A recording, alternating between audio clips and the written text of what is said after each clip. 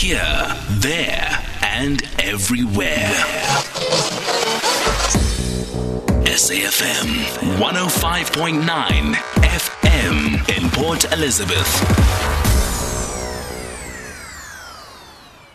21:41 is the time. This is the last conversation we have until the top of the hour, and the point of discussion is cultural significance of the repatriation of African artifacts. Inkosi Jongisilo Pokwana Menziwa, part of the Pokwana Traditional Council and director of Vusizwe Foundation for Oral Historical Research, is on the line to talk to us about the relationships that the late King Goodwill Zwelithini Kabhekuzulu would have forged with the then Prince of Wales, now King Charles III, for the purposes of engaging the colonial history between the two nations and what in the result was looted and now sits proud and high in British museums. It's time for what belongs to Africa returns to Africa. Bao Jongisilo, good evening. Thank you so much for joining us. Good evening, Mapek, and good evening to your listeners. How important, potentially anyway, is the visit of President Ramaphosa to Buckingham Palace next month?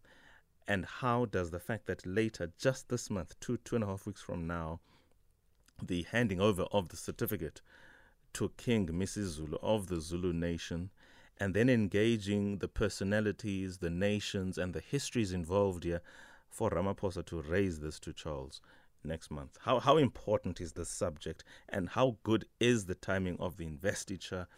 And historically speaking, what opportunity is available for us next month? Mabek, these two do not serve the same purpose. The relationship between any African kingdom and the former colonial masters, as it relates to even our history and what has happened in terms of the looting of artifacts and other cultural objects. It's one subject, but the visit, the political relationship between the ruling party in South Africa and consequently the state of South Africa and the United Kingdom. It's another subject altogether, and they don't serve the same purpose because the political dispensation is serving its own survivalist purpose, while the cultural aspect of things, in terms of the relationship over toxic relationships, really between African tribes and the former colonizers, on the other hand, has to be harmonized somehow, in the context of trying to forge some sort of a working relationship, because even the Zulu Kingdom has got a very complex relationship with the colonial government of Britain. It's not a blanket relationship that Britain has had with African tribes, not just South African, and consequently all of this looting of the cultural heritage and mineral wealth of this country. Look, you've raised quite a few issues there. Perhaps I might disagree if there was more time, insofar as it relates to the political and the cultural relationships and significance of what is happening next month.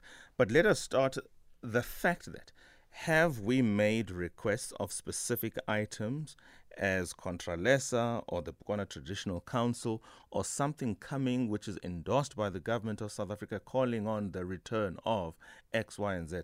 For instance, the Cullinan is one of the most prized diamonds to ever be unearthed anywhere in the world. We know exactly where it is.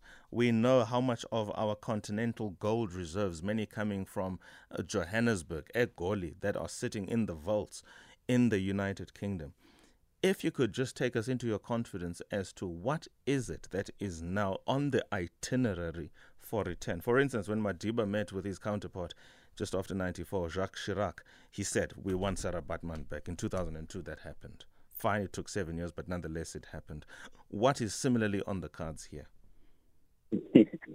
Mabek, what we definitely know is not going to happen is the return of the mineral wealth, the proceeds from the mineral wealth, because the British government, not just the monarch itself, but the British establishment, the Western establishment, is founded on the mineral wealth extracted through the barrel of a gun from the African continent. So they're not going to bring that back.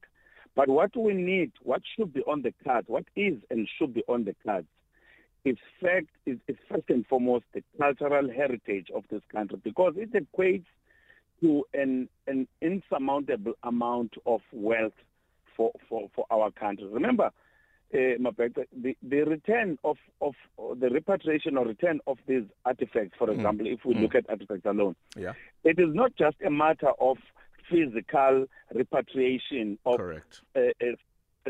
human skulls and other handmade artifacts and all of that, but there's a spiritual aspect to it, because when you talk about the Mabheka people, the descendants of Mabheka, you've got tangible and intangible heritage. Yes. And part of that tangible heritage would be things like these things you can point to and hold and say this one.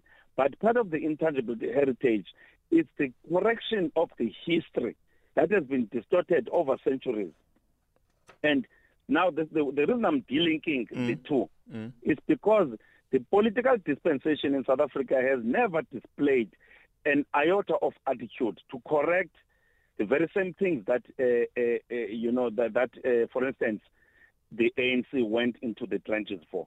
So we've got that problem. So we can't now have a discussion about, the visit to the Buckingham Palace. What will it mean for the gold reserves underneath there, which are backing the European currencies? We can't have that conversation because it's a non-conversation. It's not we going to can't yield anything. have it because it's a non-conversation, or we should have it, but unfortunately we don't have allies in the political setup. It's not a question of allies. It's a question of determination to die for what is right. We don't have leaders in South Africa today who are prepared to say the right thing and die for that conviction. We don't. What we have today, sadly, and we can argue about this until we are blue, but what we have, it's a survivalist approach to leadership. About that we agree. No, we agree. We agree, Mhlekas. But my question here is this. Here is a visit from a South African head of state. Forget the politics attached to it. The fact that there is a South African head of state there is a movement within South Africa that is calling for the cultural correction of history from a physical perspective, but more importantly from what you would have said as well, the cultural and spiritual significance of what that would mean. Say you had a Ramaphosa within your rank who was now going as head of state, as an incidental. What then would be the way of engaging this visit, albeit at a political level? But when the cameras are gone, there are conversations that should be taking place there, that do take place there, whatever those conversations would be. What in an ideal world, shall I then say, should be that conversation? Mapek, to answer a question, let me illustrate something simple for you. How old is Charles? He's 70-something. And his mother was 90-something. These are the people that have been at the center of the strategy to sustain black suffering on the African continent. Yes. As long as it is serving to retain the hegemony of the British state and the British empire. Now, if President Ramaphosa is going there and he needs one sentence from me, I'll say to him, tell Charles to come and apologize for the atrocities, both those that he has been witness and a part to, and those that have been committed by his forebearers, so that we can start at that point. I don't want a gold bullion for him to show me that he's sorry. It starts with an extension of a sincere word of apology and showing repent on the things that he supervised during this time that he was a chief there. Because when they are when you are told that so and so is the Prince of Wales and what, those people are chiefs in the same context that we have serving under a king here. It's the same arrangement, just different terminology. These people have been supervising black suffering. Queen Elizabeth did that until her death. She never flinched to secure the point of superiority and hegemony of the British kingdom. even at the point at which, we've come this far to a point where we can have conversations about how to then reconcile these things that have gone wrong. People are celebrating he's been on the throne for 60 years. If he's been on the throne for 60 years, 32 or so of those years were primarily at the point at which she was supervising the most gruesome treatment. Let me of just black people in quickly this country. ask you to hold that point. We have to take a break now. Also, immediately after the ad break, we're taking calls. So please stay tuned, everybody. 2151. Nothing conventional on The Viewpoint. Aisha in Uppington, first call. Mamvui in Parktown North, second call. Good evening, Aisha.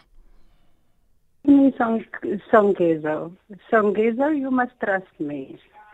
To your guest, sir, I regret to inform you that your response is unacceptable. We will be driving the international agenda for, what is the word? Reparations. Do you hear me tonight? That's all that I want to say, Jongisilo. Stay on the line. Bujongi, did you hear that? I'm not following what my sister is saying. Aisha? Are you not following? I'm telling you that this was an economic onslaught onto the peoples of South Africa for a couple of 100 years. It is unacceptable that you come onto national radio and tell us that an apology is all that there is. Hell no. Very well. Thank you so much, Aisha. Bujongi, I think you would understand what is being communicated anyway. Let me just take another call. No, I think Aisha missed my point, Mabek. No, I'm with you. Bujongi, wait for me, please. Let's take another call and then you can reply to both. Okay. Mamvui. Hello, Inkosi Jongisilo. Your guest as well. I were too. I don't know. I think you guys have got to stop deciding for the poor and the poor masses of this country. We need all those things back. We need all the stolen items. I grew up in London in exile. I know a lot of things that are kept in the Westminster Abbey. And what I can tell you, I can give you a list of it. And that has killed our forefathers. That has killed our ancestors. That has made us to be poor and poor and poor each and every day. Apology, no, Buddhi.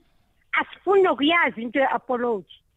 We need those things back. We need that diamond back. Not it alone. There's a lot of diamonds that they've stolen. They are living their life in England because it's of our expense. We need those things as full apology. What you're talking here, we don't agree with it totally. I think you must go and bury that idea. We don't need that. Mamvui, very passionate, just as Aisha was. Thank you so much for your two calls. Let's take a voice note. Good evening, Jongisilo. I wouldn't also spend my time into thinking about the death of Queen Elizabeth. The reason being that she was enjoying the fruits of African countries while she was still alive. Whether she has changed her mind in the previous 3-4 years, to me, it doesn't matter. The fact of the matter is that we as the African people in the African continent, we suffered a lot in the hands of the colonialists. So to me, I don't think Ramaphosa should have been even bothered to go there. Jongisilo, life is very interesting. Indeed, there was a time that the Roman Empire was ruling the world with the iron fist. There was a time that the British Empire was ruling part of the world with the iron fist. There was a time that Shaka Zulu was ruling Southern Africa part of the Nguni with the iron fist. Apologies. Yes, we need to apologize and accept we went wrong. The British need to apologize not only to South Africa but to the world. But by the same token, the Zulu monarchy need to apologize to Mushweshwe. He left his land, ran to the mountains. Now they are owning the little part of the top hill. They left the rest of the Lesotho area downstairs. They were running away from Shaka. When should the apology come? Is it only white to apologize or blacks to blacks? But Jongi, you have 3 minutes. No, certainly. I think the most important comment, really, that I can comment on, Mapete, is the comments by my dear sisters, Aisha and Vui. You know, I think they missed the point that I was making. The point that I was making was realistically speaking, you know, what do we do if we've got a president going to the Buckingham Palace now to meet the new king? What message do we send to them? You can't send a message to him that says, bring back all those stacks of gold there, because they're not going to bring them back. That's not your first step. The first step is for them to recognize what they have done, what they have witnessed, and what they were part of, and what their forebears did. And the simplest step to reconciliation is for them to recognize that by way of apologizing. And then we can sit and say, but then what do we then do? And my suggestion is that we start with the cultural heritage, because there are human skulls that are there. This is not just man-made artifacts. There are human skulls and other, bodies, other parts of bodies that were taken from here as trophies, when our people were murdered. So if our people understand our history thoroughly, they will realize that the gold is not the last thing. We mustn't be driven by our desires for material possessions in the form of money. We must be desired by self-determination, which seeks to understand what happened, what cost did it take, what were the eventualities. How then do we forge a way forward? And that is my take. I'm not changing that stance. I don't think the first thing that I want from Charles is to give me some gold. That's not what Charles took from me. He took the very essence of me. So if some of our people think that the only thing we need from Britain is money, then we are not sitting on the same boat. We are not understanding our history in the same way. We don't value our culture and heritage in the same way. Wow. Well, I can only say this conversation has to probably take on a more prominent slot on this show, because I get everybody. I mean, of course, I get everybody saying what they have said, but I do think beyond the cultural aspects, which are not insignificant, they absolutely are. The reality is they are, open close quote, that first world nation.